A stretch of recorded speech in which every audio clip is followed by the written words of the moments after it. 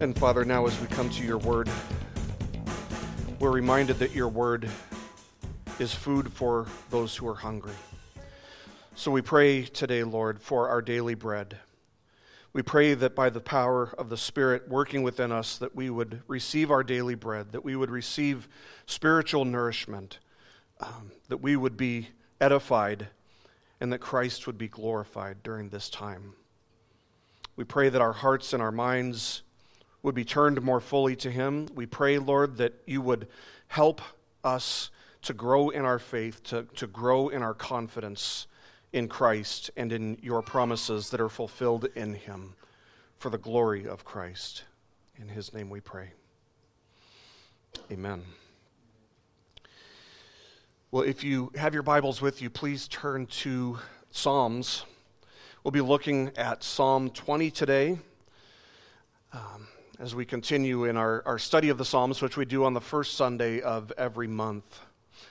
But one of the things that we started doing, you probably just realized it a couple minutes ago, in addition to praying for our specific congregational needs on a weekly basis, we've also started now praying for a member of our government every week.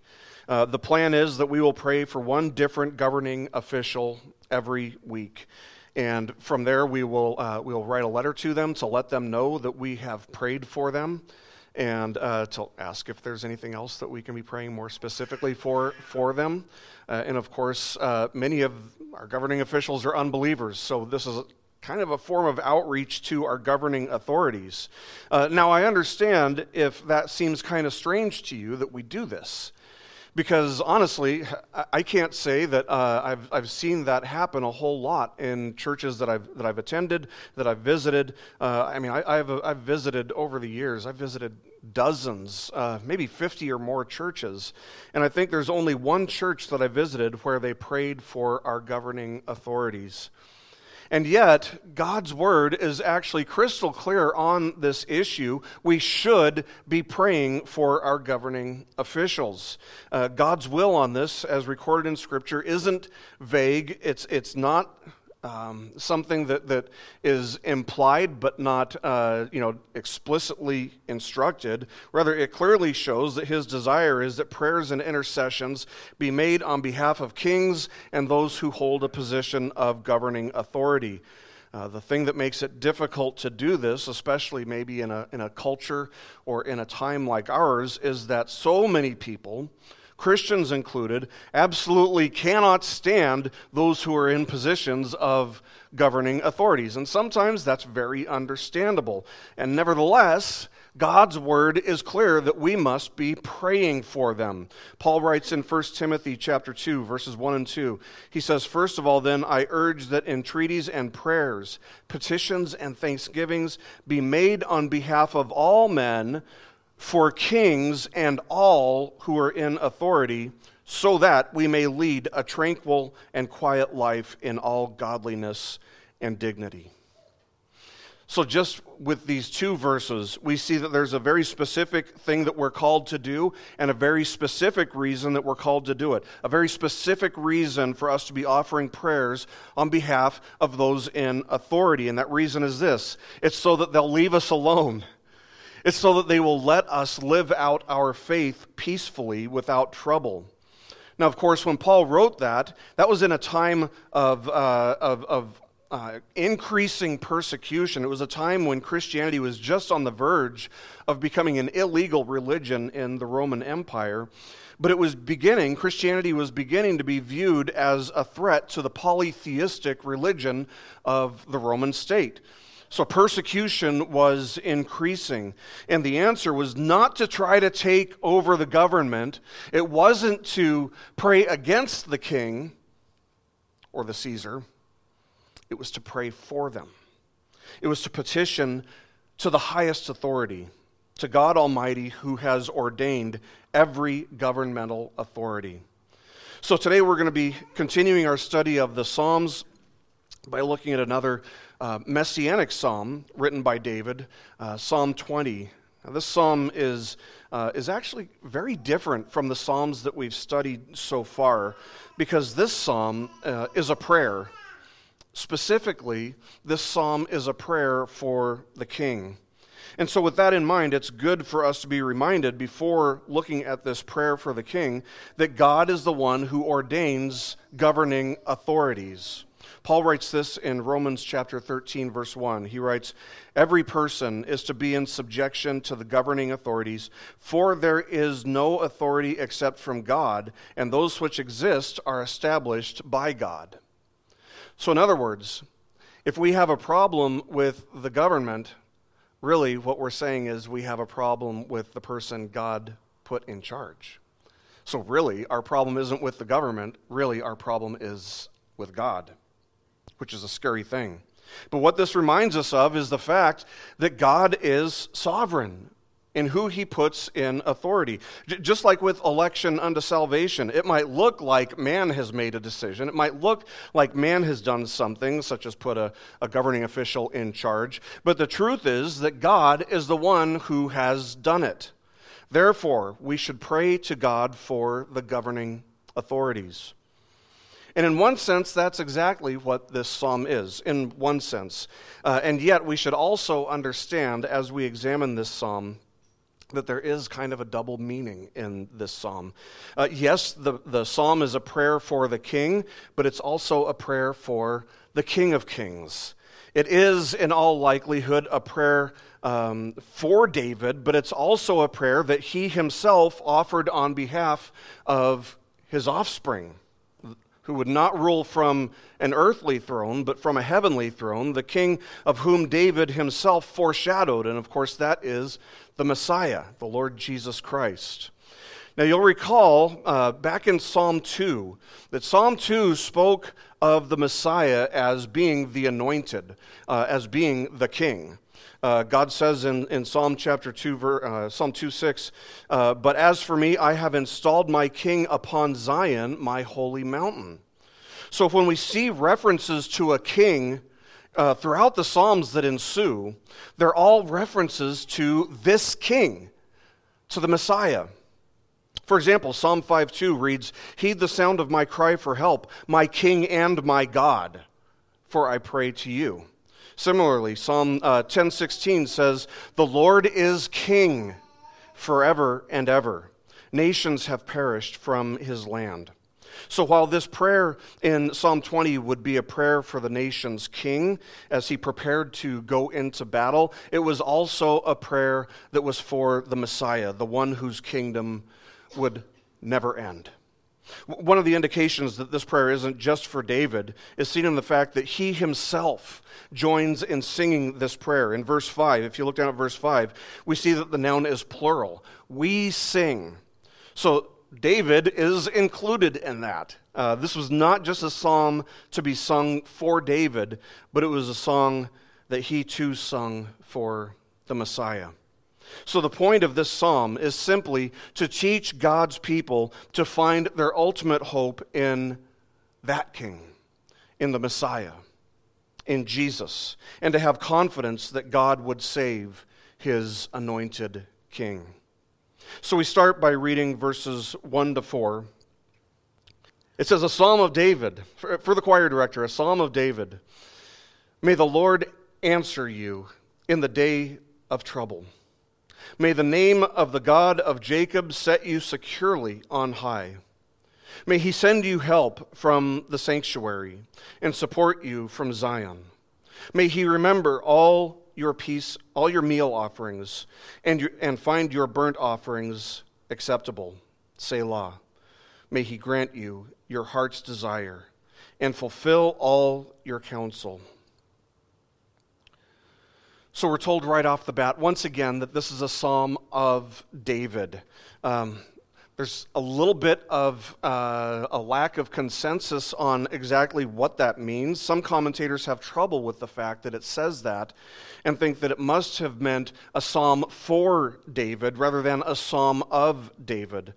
But even though this psalm was very likely sung and prayed for David, there's nothing about that title which would nullify his authorship. David desired the prayers of the people, and he desired that those prayers be very specific. Who would know what he needed to be prayed for better than he does? Well, God. But David knew what his prayers, what people should pray for him about. Didn't Paul also ask for prayer? Of course he did. Didn't Jesus also ask for his disciples to pray for him? Of course he did. In the Garden of Gethsemane, as he went to pray, he asked Peter, James, and John to pray for him, instructing them, "Keep watching and praying that you may not enter into temptation. The spirit is willing, but the flesh is weak." So as we look at this psalm as a whole, what we find in this psalm are 7 petitions, 7 prayers. And of course, the number 7 represents the perfection of God, which reminds us that only God can perfectly bless. All of his blessings are perfect, and there are no blessings that he gives us that could be improved upon, including the blessing of the Messiah. So starting with the first prayer, starting with the first petition, in verse 1, we see that most of the petitions start with the word may. In this case, the first petition is, "May the Lord answer you in the day of trouble." How many of you have faced a day of trouble? How many of you have reached the end of your proverbial rope? We all have at some time or another, or at least it's felt like a day of trouble. But isn't it comforting to remember that when we face days of trouble, we're not alone? In fact, even the greatest of men have faced days of trouble. What a comfort that is to know that it's not just us.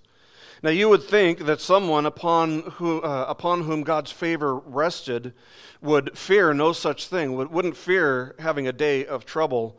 But neither God's favor nor the crown that represented his authority saved David from times of distress, from days of trouble, both on the battlefield and off, sometimes with his own family, sometimes with his own sons.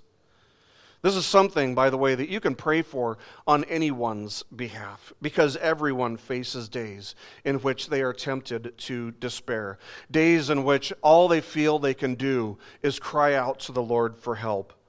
But what great comfort it brings to remember that the voice of the praying Christian is always heard by God, above the sound of thunder and roaring waves and the storms that we're facing. Our voices rise above. Nothing drowns out the sound of our prayers for his ears. And it's more true, if it's more true that the common man faces sorrowful and troubling days, how much more true do you think it is that the governing authorities face days of trouble?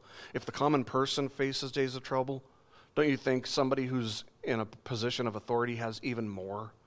Of course they do, because with much power comes much responsibility. And with much responsibility comes a lot of adversity, a lot of criticism, a lot of tough decisions to be made. And sometimes they will make the wrong decision, and sometimes they will even know that they've made the wrong decision.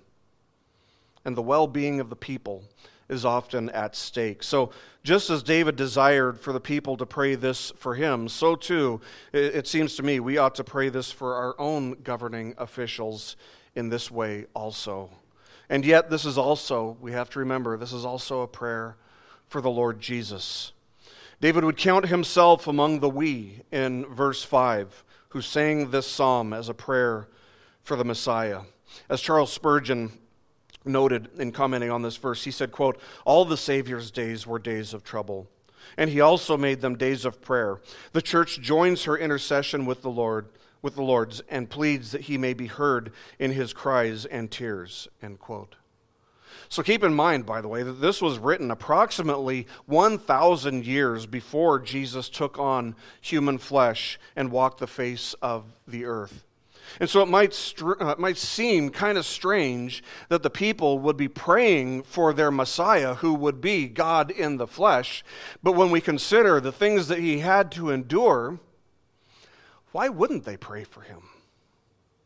After all, the saints of the Old Testament, they would have known a lot of things about the coming Messiah. There would be things that they did know. There would be things that they wouldn't know. But throughout the centuries, God would reveal more and more things about the Messiah through the prophets he would send. He'd reveal the Messiah's lineage, the nature of his virgin birth. He'd reveal the place in which the Messiah would be born, and so on and so forth. But beyond even these types of things, the prophets also revealed that the Messiah would be a man who faced many sorrows, many hardships, many trials. They knew that his life would not be one of comfort, but one of conflict, one of anguish, one of despair, and one of prayer. So again, why would they not join with him and pray on his behalf, knowing what he would be up against? But note the implication in this petition. The implication is that Christ would call out to God for help.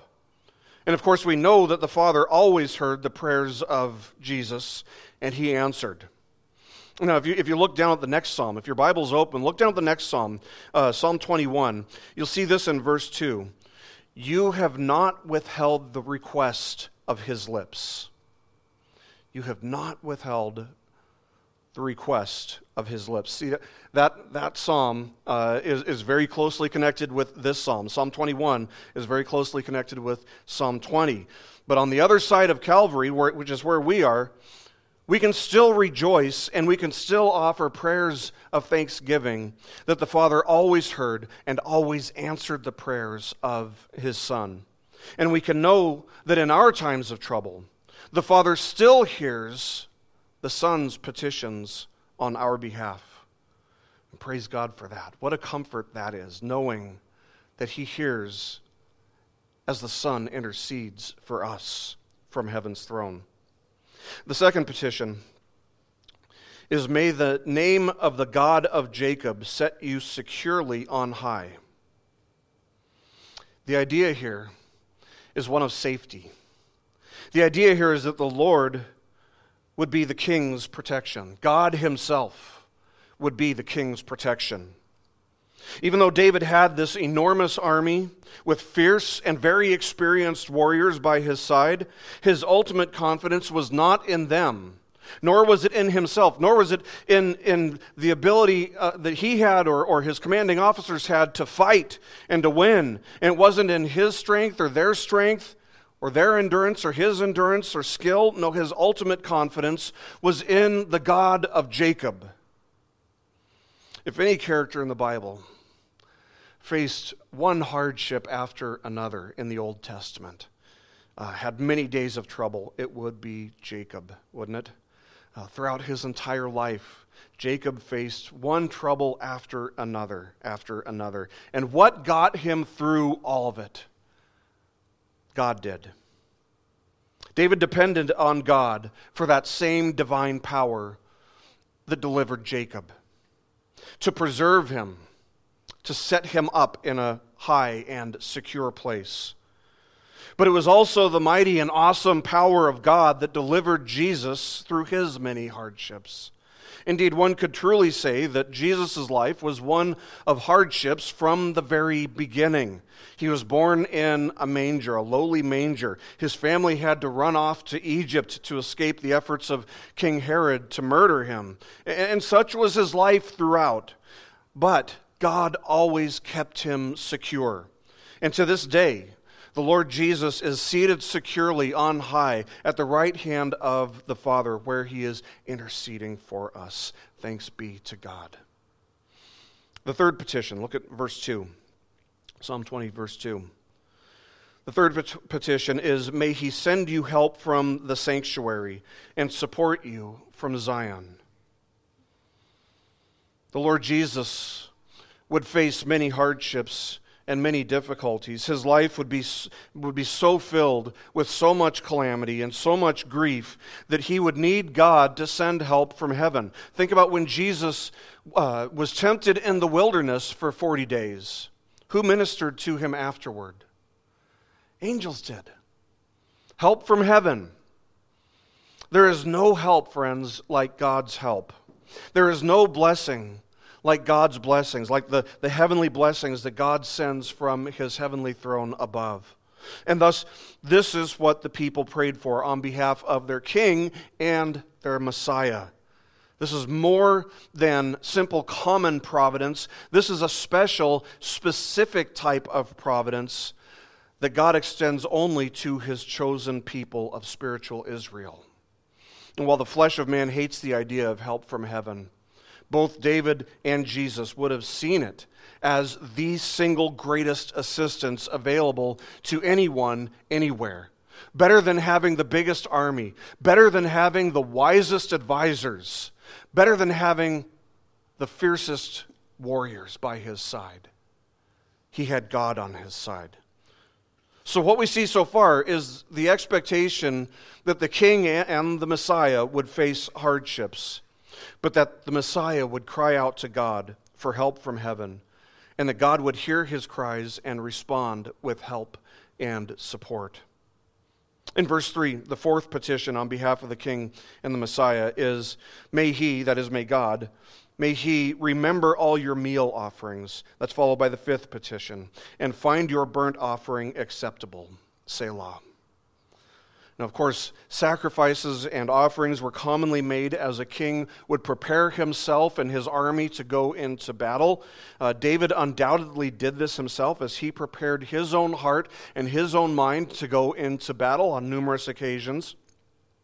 And yet, we have to remember that neither offerings nor animal sacrifices ever pleased God. Rather, faith is what pleases God. Faith is what pleases God. The author of Hebrews, in fact, tells us that without faith, it is impossible to please God. So, any favor that God granted David, it wasn't a reward. David was not manipulating God into giving him favor. Rather, any favor that David had was by grace, for God was only pleased by the faith by which the sacrifices were offered. And of course, Jesus would also present an offering himself, which was the only acceptable and pleasing sacrifice unto God. His sacrifice is still the only one that pleases God. That's why we no longer offer sacrifices unto God, because the ultimate sacrifice and the only acceptable sacrifice has already been made. And the scent of that sacrifice still lingers in heaven. It's still the only thing that pleases God. Now the psalmist, you'll see that he inserts a Selah here. It's an invitation to think about this, to stop. And don't continue, don't go any further before you spend a few minutes thinking about what he just said, to think about why the sacrifice is necessary. In the Messiah's case, in Christ's case, to think about why the sacrifice presented on Calvary's cross is the only one that pleases God, the only one that atones for sin and washes the crimson stain of sin white as snow. The psalmist is saying, think about this for a minute. Don't go any further before you spend some time soaking this in. It's wise to spend much time, in fact, many hours, reflecting on Christ's perfect, once-for-all sacrifice. It's good for us to spend time at the foot of the cross, remembering why the cross was necessary, remembering what it accomplished, and remembering on behalf of whom it was accomplished. That leads us to our sixth petition in verse 4. Where David writes, may he grant you your heart's desire and fulfill all your counsel. Now that last part, fulfill all your counsel, that part might be a little bit difficult to understand. The ESV gives us a translation that's maybe a little bit easier to understand, translating that latter part, and fulfill all your plans. That's the idea there. How many political leaders do you think you could be praying this for? May God give you all the desires of your heart. If I'm being honest, that is scary. In fact, if you're being honest about it, it is terrifying to think of most political leaders getting the desires of their heart. I mean, when I think of our governing officials and what the desires of their hearts might be, I find myself feeling a little bit anxious about the idea of God giving them their heart's desire. I mean, to be frank, I don't even pray that God would give me the desires of my heart, because I know that my heart, just like your heart, just like everybody else's heart, is only constantly wicked apart from God's grace. If anything, we shouldn't pray that God would give us the desires of our heart. We should pray that God would save us from the desires of our hearts. But Jesus, as the Messiah, as God incarnate, was the one exception here. He was a leader. He was a king who could be trusted, whose desires were good, whose desires were pure and righteous. What was the desire of Jesus' heart? The desire of Jesus' heart was to do the will of the Father. And with that in mind, his desire was the same as the Father's desire: the salvation of his people, the salvation of every one of his people, the redemption of those chosen by God in eternity past before the foundations of the earth. And this is what Jesus came to do. As he said, the Son of Man did not come to be served, but to serve and to give his life a ransom for many. That was the desire of his heart. That was his plans. And friends, it was accomplished. There has never, ever, in all of human history and beyond, there has never been a single thing that God has desired and tried to accomplish that he did not actually accomplish. There has never been a single plan of his that has been thwarted. There's never been a single plan that he's made that wasn't entirely fulfilled. And what a great comfort that is. It reminds us that we can trust the desires of Christ's heart. We can trust in his desires. We can trust in his plans. They were all fulfilled, and they continue to be fulfilled as the Father draws his people to Christ through the preaching and the proclaiming of the gospel even today. Now, if you look down at Psalm 21 again, look at the second verse again. You'll see that the second verse says, "You have given him his heart's desire." Whose heart's desire? The king's. Verse 1 tells us in Psalm 21, it's referring to the king's desire. It's Jesus. Friends, how do you respond to that truth? How do you respond to the fact that the Messiah's prayers were all answered and that God gave him the desire of his heart? The people of Israel rejoiced over it. Look at verse 5 with me. David writes, "We will sing for joy over your victory, and in the name of our God we will set up our banners. May the Lord fulfill all your petitions." See, the king represents the people. When the king goes into battle, he's battling on behalf of not just himself, but on behalf of the whole nation. And so if the king were to lose in battle, the entire nation as a whole loses with him. But if the king wins, the whole nation wins with him. And David knew this, and he was aware of this each and every time he went out into battle. And yet we know that that's one of the purposes God had in choosing David to be Israel's earthly king. If he won in battle, and he very often did, the nation won. If he lost in battle, the nation lost. Now, I would encourage you to expand this a little bit further and to think of this in terms of Adam, who sinned in the garden. And when he sinned, Scripture tells us all sinned. When he sinned, you sinned, and I sinned. We all fell into sin when Adam sinned. He was a representative, a federal head of the entire human race. And so when his nature fell, the nature of all of his sons and all of his daughters fell with him. But where Adam failed, Christ, the better Adam, succeeded. By granting victory to the Messiah, rescuing and raising him from death on the third day, God was also rescuing and raising and blessing all who would repent and believe in Christ as well. Jesus won the victory, and as such, we also have the victory. But what is this victory?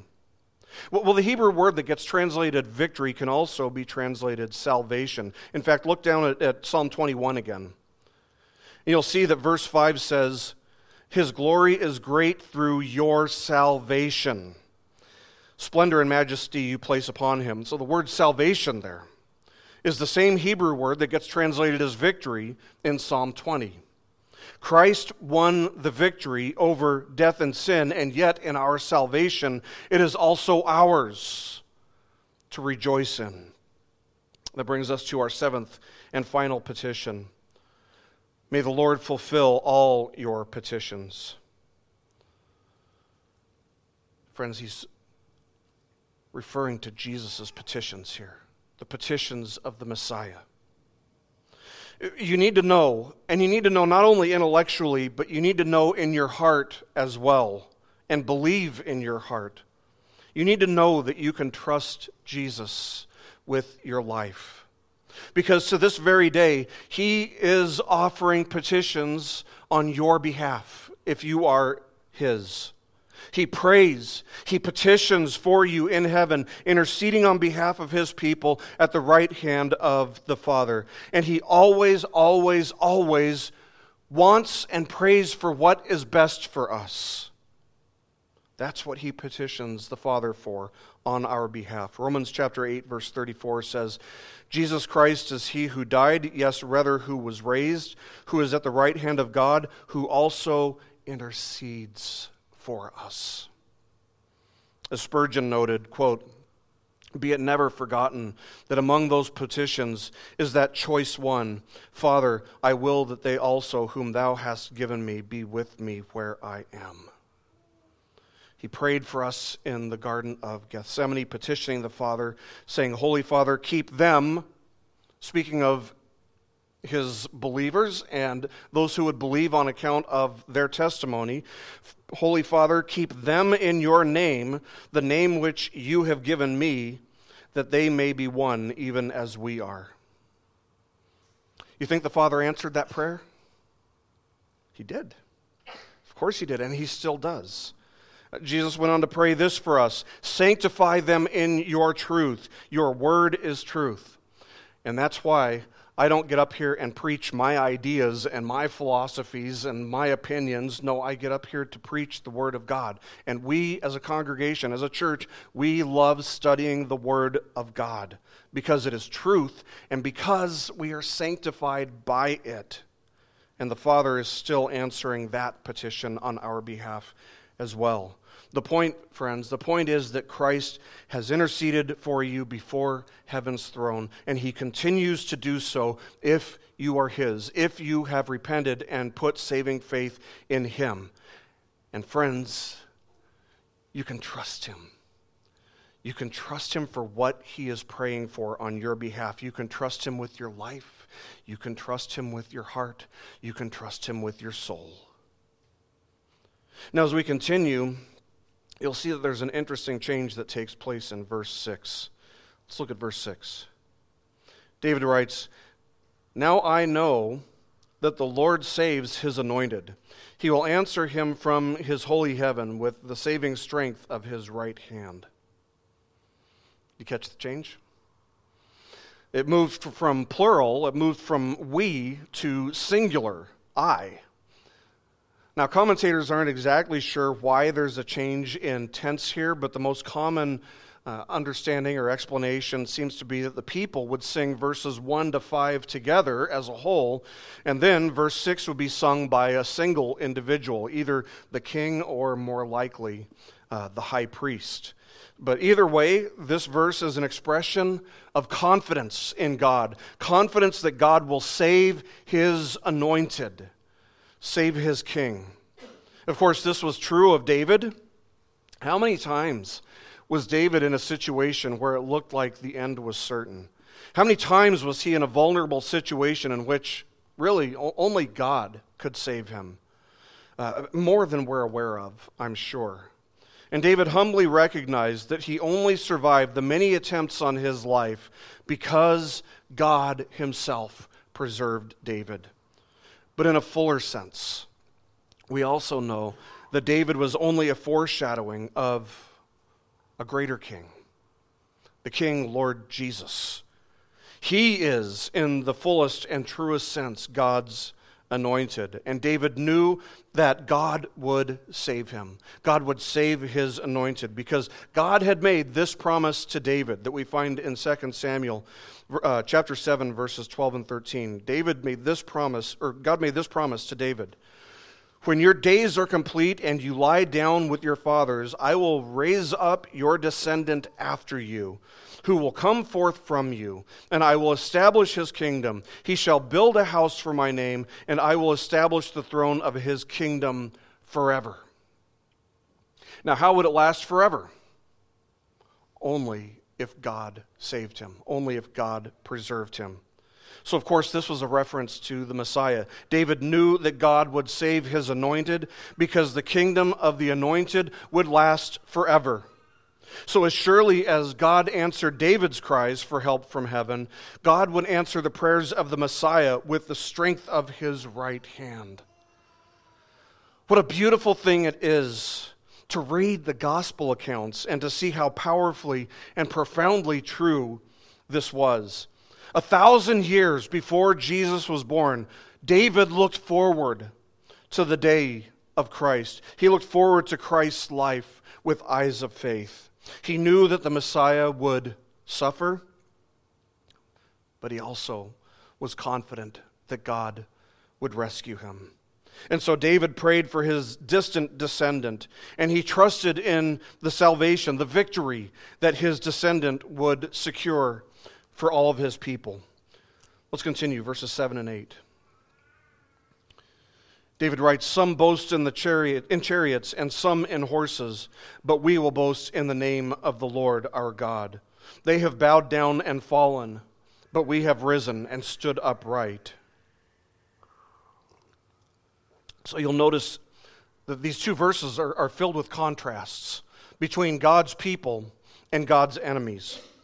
See, there's a difference between God's people and God's enemies. There's a difference between worldly people and godly people. First, there's a difference in what we trust in. The world trusts in things. The world trusts in objects, in this case, chariots and horses. That's what they represent. In today's world, maybe we'd say, that they trust in the speed of their airplanes, or they trust in the accuracy of their missiles, or the power of their bombs, or in the accuracy of their surveillance information gathered by drones. But the confidence of God's people has never been in those types of things. Rather, our confidence is in the name of the Lord our God. Isaiah said this of those who trust in worldly things, Isaiah 31:1. He said, "Woe to those who go down to Egypt for help and rely on horses and trust in chariots because they are many, and in horsemen because they are very strong. But they do not look to the Holy One of Israel, nor seek the Lord." So the first difference is what they trust in, the object of their faith. The second difference is the outcome of that confidence or that faith. Those who do not trust in Christ, who do not look to the Holy One of Israel, nor seek the Lord, end up in shame. And that is the fate of the world, ultimately. But those who put their confidence in the name of the Lord will be exalted. The things of this world are going to end up in ruin. Why would you put your trust in them? Horses die of diseases. Chariots break and become obsolete. They become overpowered by bigger and stronger, faster, sturdier chariots. But the strong arm of the Lord is mighty to save, and all who trust in him will be stood upright in the victory, in the salvation that their King, their Messiah, has won. Friends, this psalm was written to teach us to teach God's people through the ages to find their ultimate hope in the Messiah and to have confidence that God would save his anointed king, and that every plan that he has made from eternity past will be fulfilled, that nobody and no thing will ever thwart any of his plans. And that's the theme that gets repeated in this final verse. Look at verse 9 with me. David concludes by writing, "Save, O Lord. May the King answer us in the day we call." David knew a few things about the Messiah, and he believed with a heart filled with faith that the Messiah would be victorious, that he would accomplish what he came to accomplish. He didn't know, though, what the Messiah's name would be. We do. His name is Jesus. He was born in Bethlehem of a virgin. He was fully man and fully God. He was a man of many sorrows, and yet he lived a perfect, sinless life, always abiding in the will of the Father. He was tried and crucified under Pontius Pilate, but he was raised, he was resurrected from the grave on the third day. He ascended into heaven after having spent 40 days with the disciples after his resurrection.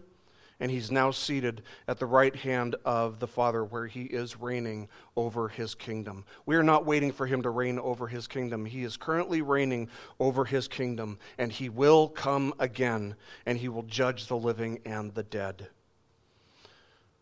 Friends, I pray that you would be found among the living, that you, like David, would put your trust in this Messiah, that you would put saving faith in Jesus Christ. We praise and we thank God that he did indeed save the King of Kings and Lord of Lords, the Messiah, the Lord Jesus. And we look forward to the day that he finalizes his victory over sin, saving us not only from the penalty of sin and not only from the power of sin, but also from the presence of sin, as he receives all who have believed in him into the fullness of his glorious presence forever. Let's pray.